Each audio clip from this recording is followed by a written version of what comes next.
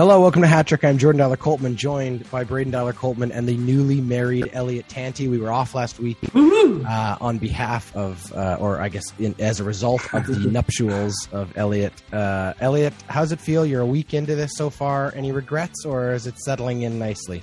No, made it through a week, and we haven't killed each other yet, so I think that's a good sign, right? It's step one, and I'm sure that I'm not sure what step two is, but I'm sure you'll get there. So congratulations to you on that, and to your wife, and I guess, good to be back.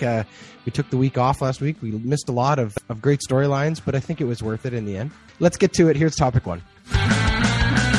Okay, so as I said, we missed a lot last week, but the one big storyline that we now get to settle into for the next, 129 days or something like that is baseball. Baseball is back. We have spent a good deal of time so far this year talking about the strike and all of the labor negotiations, but none of that matters now because baseball is being played, and it is being played by some of our favorite teams. That's where we're going to start. Elliott has committed himself to following baseball more closely this year, both as a Canadian, and that means de facto Blue Jays. But I think truly his allegiance and his heart has really fallen for a team a little further south. And I know because of conversations we've had off air that he really is truly smitten with the swinging Friars of San Diego. This is going to officially be the new Canadian podcast dedicated to the Padres throughout the season, as Elliott will keep us up to date. Elliott, I know there's some big news coming out of San Diego. I'm going to turn it over to you. You're up first here, buddy. How great has the start to the season been for the Padres? Well, it was a little bit shaky game one, but they ended up coming out of Arizona with 3 wins and 1 loss. I'm not sure if that's because the Padres are good or if Arizona's a really bad team. But really, they dominated Arizona for 34 of the 36 innings played over this last weekend.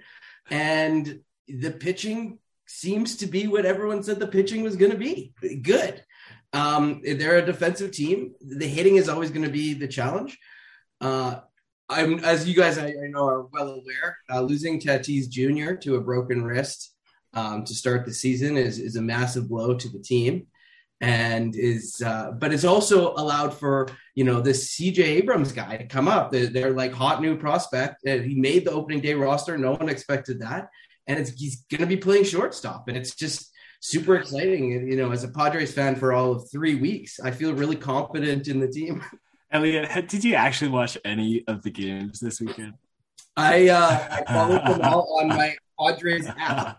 I've got notifications set.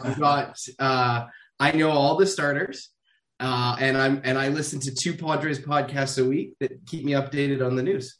So there's no shortage of Padres content out there to consume, and I am consuming it. And we are now contributing to it. Let's touch on the biggest story of the beginning of the Padres season, though. They set a new Major League Baseball record for the first team ever to have back-to-back no-hitters with 2 different pitchers, which is phenomenal. Very exciting to start the year. And, obviously, a great way to kind of get the fans fired up. And I'm sure that for all of those new fans out there like you, Elliott, this is just it's a taste of what's to come. I think they had a great weekend. I don't know how else to say it. Yeah, and except for a spotty 9th inning in the first game, they would have been 4-0. Like they were awesome this week. There's a real professionalism around this club, Jordan. New manager, and that's really the team went off the rails last year, but this year I think there's good leadership. Seems like the guys are really gelling. It's a great time to be a Padres fan. And as I've been for 3 weeks now, I'm very invested in this team. Ridiculous. So just before we leave this for a second here, I may or may not have given you a wedding gift, but I know Braydon and I have been discussing wanting to invest a little bit in your Padres fandom. So if we were to buy a jersey for you, what player right now has caught your eye and has really excited you to start the season? Is it Yu Darvish with the no-hitter? Is it one of the sort of the newer guys? No, it's got to be Kim, because I think Kim has a real future. He wasn't doing a lot of hitting last year, but he's had a really good start to his hitting. He's looking like he belongs in the league, which is something he's not had up until this point. But it would either be him, but I think you have to go with the Tatis Jr. jersey, just simply because he's their $250 million player. He's signed for 15 years. He is the future, the be all, the end all. And so it would be either Tatis or Kim for sure. All right. Well, Braydon, I'm sure you've got lots of opinions and thoughts on the Padres. But if you'll indulge me, I wanted to talk about the Mets for a minute. Why? Kidding. Who wants to talk about the Mets? I'm just kidding. Let's go to the Blue Jays. Obviously, lots of talk about the Blue Jays heading into the regular season. Vegas especially had lots to say about the Blue Jays. They are considered one of the favorites to win the World Series. Does that make you nervous or excited as a Blue Jays fan? Is it good to have those kind of expectations, or is that a jinx waiting to be fulfilled? It's a little column A, a little column B. It's nice to have that kind of excitement around statistically the players that are on the team this year. There were some pretty big holes to fill with Robbie Ray leaving, Marcus Semien leaving, but they did a really great job once the lockout stopped and they were able to start signing some players. A really great trade for Matt Chapman, who's going to really anchor the third base side for the Jays. And then, management did a really great job the last couple of years at the deadline. I think it's going to really come down to our bullpen and letting the offense speak for itself, because it's absolutely there. We saw it in the first couple of games, big comebacks for the Jays. But the excitement's there. And I think the other thing that's really playing in their favor right now is this is their first time back to Toronto to start the season. So there's a lot of excitement for the players as well as the fans. And kind of in a blessing way, we haven't seen Rogers Center been that busy, that packed for those games since like the 2016 playoffs. So to have that at the beginning of the season, I think there's a lot of excitement here.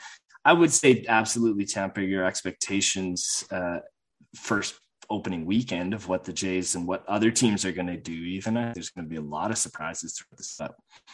The Jays have a lot of really, really great things working in their favor, and it's great to see that Vegas thinks so too.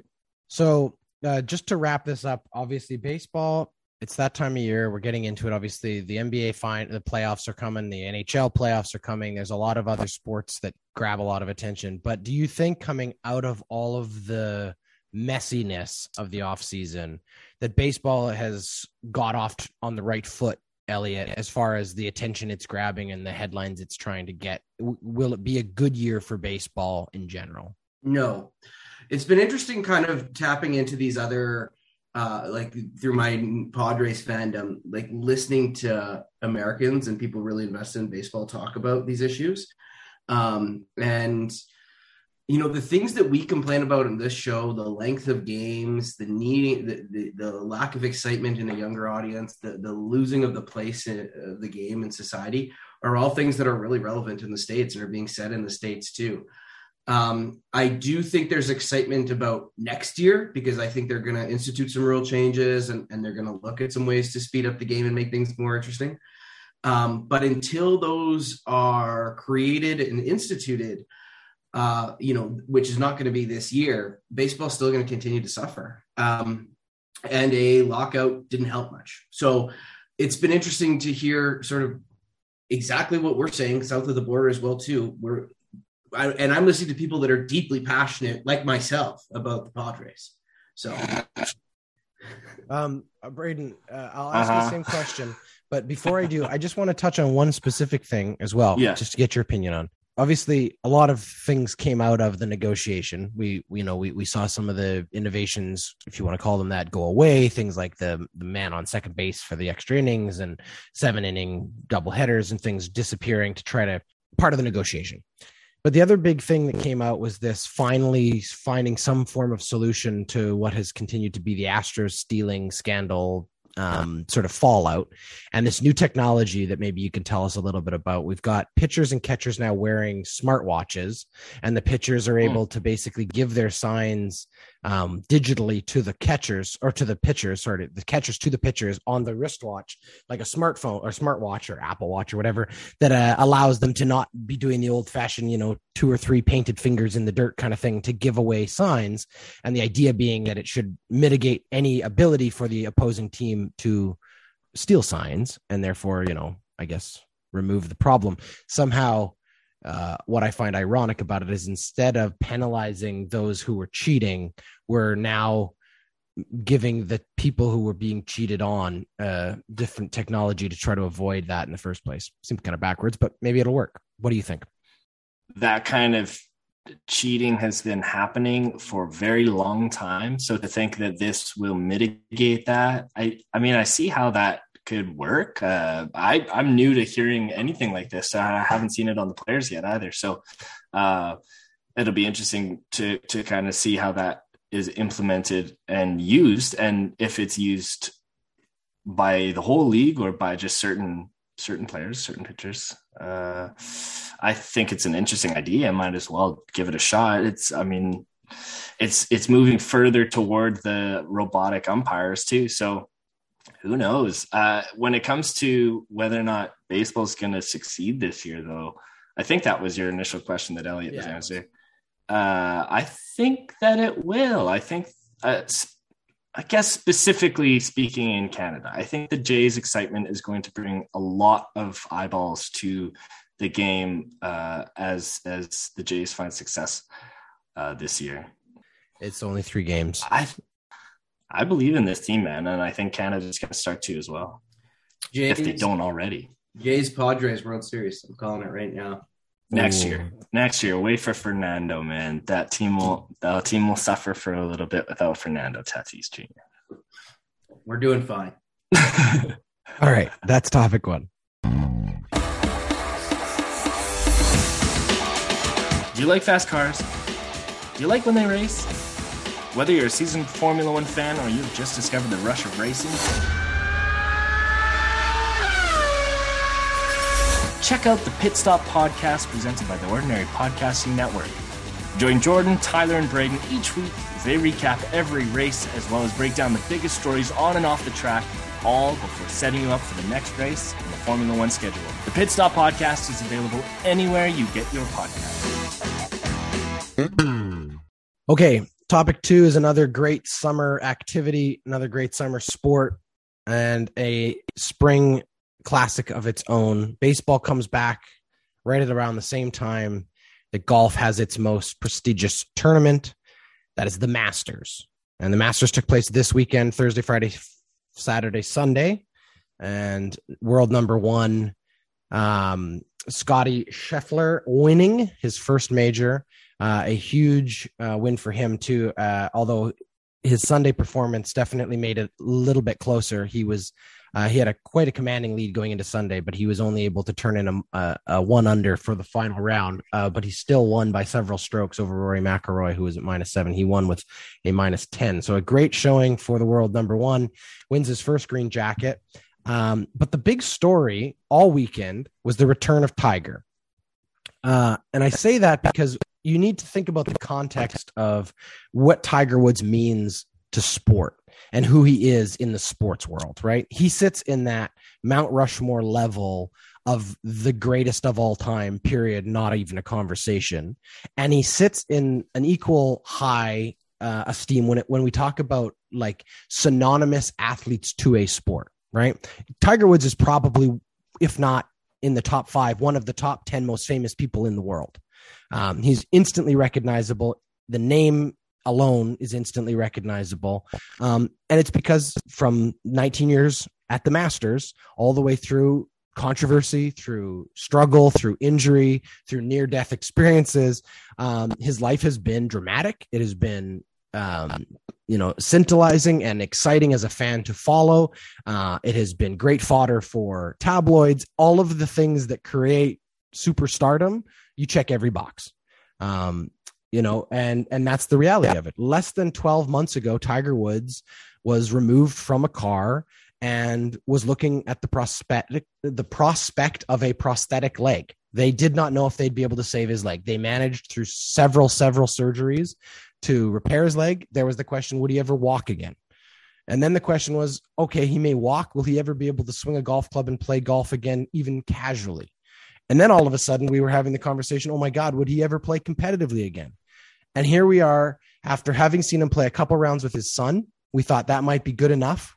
Isn't it great to just see Tiger Woods swing a golf club again? No, he walked on to the first tee at Augusta in front of one of the largest crowds they've ever had there in person and took us on another Tiger ride. And what excitement that was. Just to give you some context here, ESPN reported that they saw a 21% increase in the ratings of this Thursday's opening round compared to the last 3 years of the Masters, a 31% jump on Friday coverage. Those are usually the two least watched days, obviously, the work week days.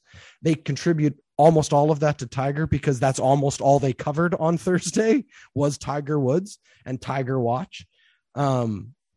And that in and of itself is a story. He didn't have to win, and he didn't win. He fell apart throughout the weekend. But look, he made the cut.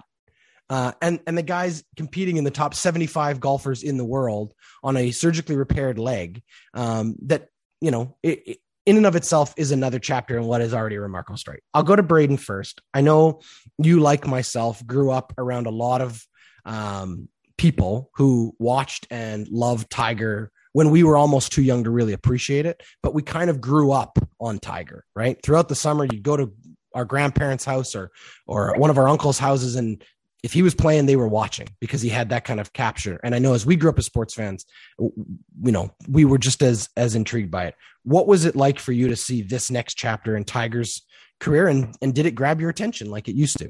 I'm not surprised that ESPN reported that there was a lot of viewers that first round because it was exciting to see Tiger and every stroke that he had the first day. It's unfortunate to see that he kind of fell off as the days went on. He had a pretty I think they said it was his career worst scorecard at the Masters, which I mean, unfortunate because you want to see that success and you always want to see Tiger at the top of his game and competing. But not surprised that it wasn't. I love that somebody asked him, do you think you could win the Masters? And his immediate answer is absolutely yes, because that's the mindset. That's exactly what you should be thinking going in, with or without having gone through the accident and the rehab that he went through. 3 days walking. I don't even know how far they walk, but kind of jumping back to our conversation on baseball and cheating. Like, is it cheating to get somebody to drive you around? Like, it's golf. It doesn't. Why do they have to walk? Why is that in the rules? And maybe it's not every tournament. I'm not familiar, but it's just like the guy was in a really bad accident. He's probably the best golfer of all time. Why can't you put him on a cart? Well, I to answer your question, I think what puts the most strain on the leg is the uneven ground and trying to hit cut shots and fades, and swinging the club so the ball goes 175 miles an hour. There was a conversation about carts when we were kids in PGA because there was another player that had a similar injury and it was a chronic thing. And I have to go back and look at it. Anyway, Tiger, it was great. I mean, look, I was off this week and I spent most of Thursday and Friday watching the Masters. So I was one of those people that contributed to the ratings jump. Usually I only watch the weekend because obviously I'm working and stuff like that.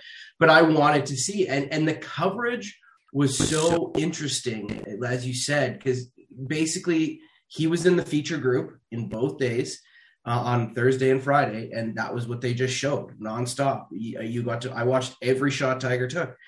And it speaks to how important Tiger Woods is to the game of golf. Because I think when Tiger isn't playing, I think golf really suffers. I really think they don't have personalities. They don't. There's not the same level of interest. There's not. You get your passionate fans that are going to watch every week no matter what. But someone like me, I'm far less interested in golf if Tiger Woods isn't playing. And I've noticed that. And I think – I think the PGA Tour has a problem because eventually Tiger's not going to be able to play anymore. And what happens next? Who's the next guy? It's not Dustin Johnson. Like, he's boring. Rory McIlroy, maybe. Funny you say that, Elliott. You didn't see Lefty this week. Yeah. This was the first time Phil Mickelson was not in the Masters, and I wonder how many people noticed that. I certainly did, but I'm a left-handed golfer, so there you go. I think you're right, Elliott. I think that Tiger Woods is two things at once to the PGA. He is their biggest and brightest star and probably always will be. I don't think I shouldn't say ever, because it's possible someone else comes along. But the narrative and story attached to him as a person, as an athlete, and as a celebrity is so supernova hot that it is very difficult for anything to shine even near it. I think they asked Scotty Scheffler before the tournament even started, are you worried about Tiger being a distraction as you go into your first tournament as the world number one? He said, no, it's great. I don't have to worry about that. Everybody else's attention's distracted by the big, booming, chaotic cheers every time he hits a golf club, which is great. But the truth is, like, Tiger is that huge, bright and shining thing. But he, as you say, he is also this difficult enigma for the PGA to solve now, because they don't know. They're not going to know quite what to do with him when he's not there anymore. And it doesn't look like Tiger is ready to go play like old person golf. He's still trying to compete. He's always been a competitor that exists. But what is the longevity of this in all truth? And is this good enough? And I think it is. I think people are still willing to tune in. Clearly the numbers would suggest that. But, he's been like the victim of several things throughout his career. He's been the victim of his own violent swing at such a young age that made him a superstar golfer, but broke his body in multiple ways throughout his career, damaged the longevity he would have. He was the victim of his own bad decisions, obviously, well documented. We don't need to get into them. He's the victim of bad luck, if you want to call that accident bad luck. It doesn't seem like, he made maybe a bad choice driving too quickly there, but he's throughout all of those things though, he's never played the victim. He's always been the resilient one who steps back into the ring and picks it up, took it on the chin, accepted his place in it. I think that comes probably from being the one black kid in an incredibly racist, white dominated sport. He spoke a couple weeks ago at a Hall of Fame event where he told the story about how much he enjoyed as a teenager playing at any golf club that had a CC behind it representing country club, because it meant at the time in the South, most of those places weren't allowing or admitting black members. So he would walk up and be told he wasn't allowed in the clubhouse, and he would only ask two questions: what's the course record and where's the first tee? And that's what he would do. That's the mindset of, without question, one of sport's greatest apex predators. And that is what Tiger has always been. And in this moment, what's tricky or difficult is that now Tiger isn't playing against the other guys out there. He's playing against two things. One, the longevity of his failing body, and two, his legacy. And he is fighting both of those things to figure out what is next. And as I say, he's not ready to pack it in and go play on like the Champions Tour or something. Clearly, he's still able to compete. He's still finished in the top 50 at the Masters, which there's not a single person sitting here who would ever have a sniff of that level of competition. So he's still an elite level golfer. But what is next for Tiger is the biggest question in golf. And it's a question only he can truly answer. And I don't know where we're going with that. He says he's going to go play the Open. That's awesome. It's going to be great for ratings. I guess as long as they can keep putting him out there, golf will keep making as much money off his back as they always have, which is another conversation about the black athlete in America. But, it's not like he hasn't done well for himself at the same time. I think at this point, though, father time is undefeated is an old saying in sport. It's starting to feel like we're getting close to that, Anyway, what do you guys think on that? And we can wrap it up with sort of final thoughts. Well, I think, you make a good point. I mean, the other question here is how much is Tiger actually going to play? Like, is he going to play just the majors and maybe one or two other tournaments a year? It seems like that's at least where he's headed. He doesn't need to play every week anymore. And so that's another thing that the PGA Tour is going to have to contend with as well, too, is a Tiger that's around but not playing every event. And so that's the other side of that question as well, too. All right, that's topic 2. Hey, if you're a fan of Hat Trick Sports, then I promise you're going to love the Backyard Basketball Podcast. Hat Trick's very own Braydon Coltman sits down every Wednesday with his best bud, Christian Steck. And together, they break down all the news, rumors, transactions from around the basketball world. Whether it's the NBA or college hoops, these two guys love talking basketball, and you are going to love listening every Wednesday on the Backyard Basketball Podcast. Okay, to wrap up this week's episode, we're going to do Hats Off. And, I think if you don't know what Hats Off is by this point, you haven't listened to enough of our shows. But basically, each one of us is going to tip our hats to someone from the sporting world that we think we should acknowledge. So we will go to Elliott first. Elliott, who are you taking your hat off to this week? Yeah, this week I am taking my hat off to a 16-year-old high school sophomore, Anna Davis, who last week won the women's amateur championship at Augusta National, posting a score of -3, including a 369 on the final day to win the championship by one stroke. 16 years old, winning at Augusta. Can you imagine? Real talent there, and really excited to see where her career goes, because that's amazing. And when you see what that course can do to even professionals, to come up with a 3 under at 16 years of age and win an amateur, hey, hats off. Well done, Ms. Anna Davis. That's a great one. That's really awesome. I hadn't heard that story, so that's very exciting and good for her. Nice to know that that's happening, considering the fact that Augusta National Golf Club, I think up until about 5 years ago, didn't admit women to even play at their club. So good to see that they're now hosting a women's amateur tournament, and awesome for Anna Davis. That's awesome. Braydon, who are you taking your hat off to this week?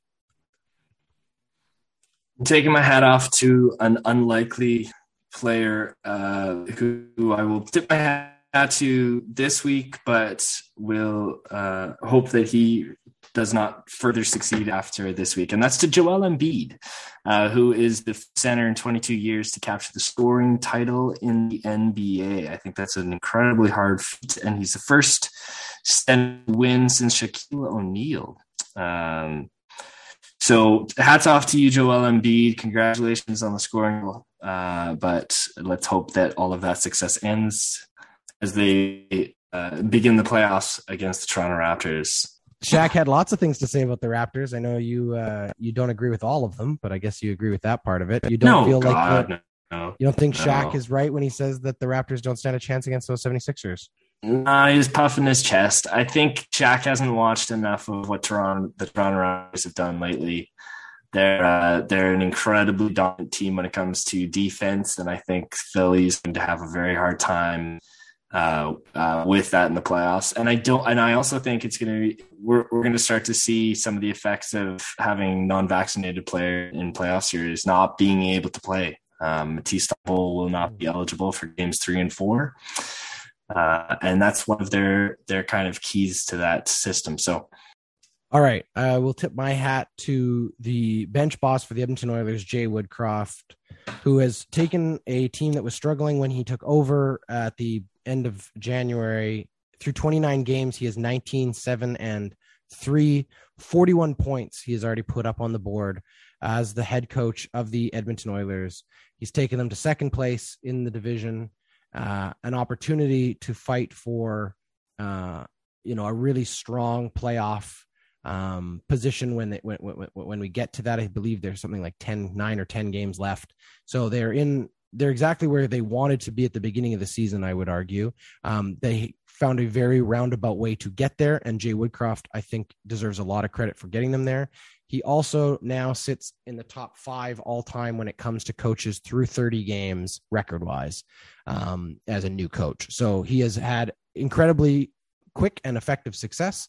The team seems to have committed themselves to playing well under him. That says a lot. And now I'm excited to see what the team has come playoff time with him at the helm. So my hat comes off to Jay Woodcroft. They had a fantastic California trip, sweeping every California team. They went on I believe a 5-game winning streak, and they unfortunately losing to Colorado on the weekend. But when you're facing the best team in the league and you take them to a shootout, you're definitely doing something right. So things looking good in oil country, and Jay Woodcroft, I believe, deserves a lot of the credit. Thank you, Braydon. Thank you, Elliott. Another great week, another great episode. Thanks to everybody for listening. Again, you can follow us on Instagram, Twitter, and Facebook. And if you don't already, please subscribe, follow, and share with all your friends. Have a great week. That's Hat Trick.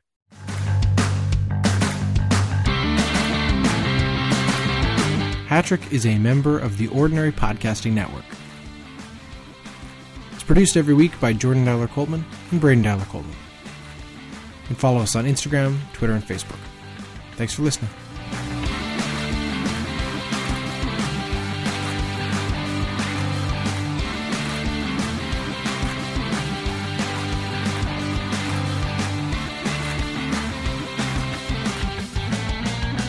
The Ordinary Podcasting Network wishes to acknowledge that the lands on which our conversations take place include Treaty 6 territory, the traditional meeting ground and home for many indigenous peoples, including the Cree, Dene, Saulteaux, Blackfoot, Métis, and the Nakota Sioux peoples, as well as the unceded territories of the Coast Salish peoples, including the territories of the Musqueam, Squamish, and Tsleil-Waututh nations. We acknowledge the many First Nations, Métis, and Inuit, whose footsteps have marked these lands for generations. And we extend our appreciation for the opportunity to live, create, and share stories on these territories. The Ordinary Podcasting Network intends to engage in conversations and dialogue which acknowledge that reconciliation is not a destination, but a journey, and that we remain committed to practicing our craft in a decolonized space.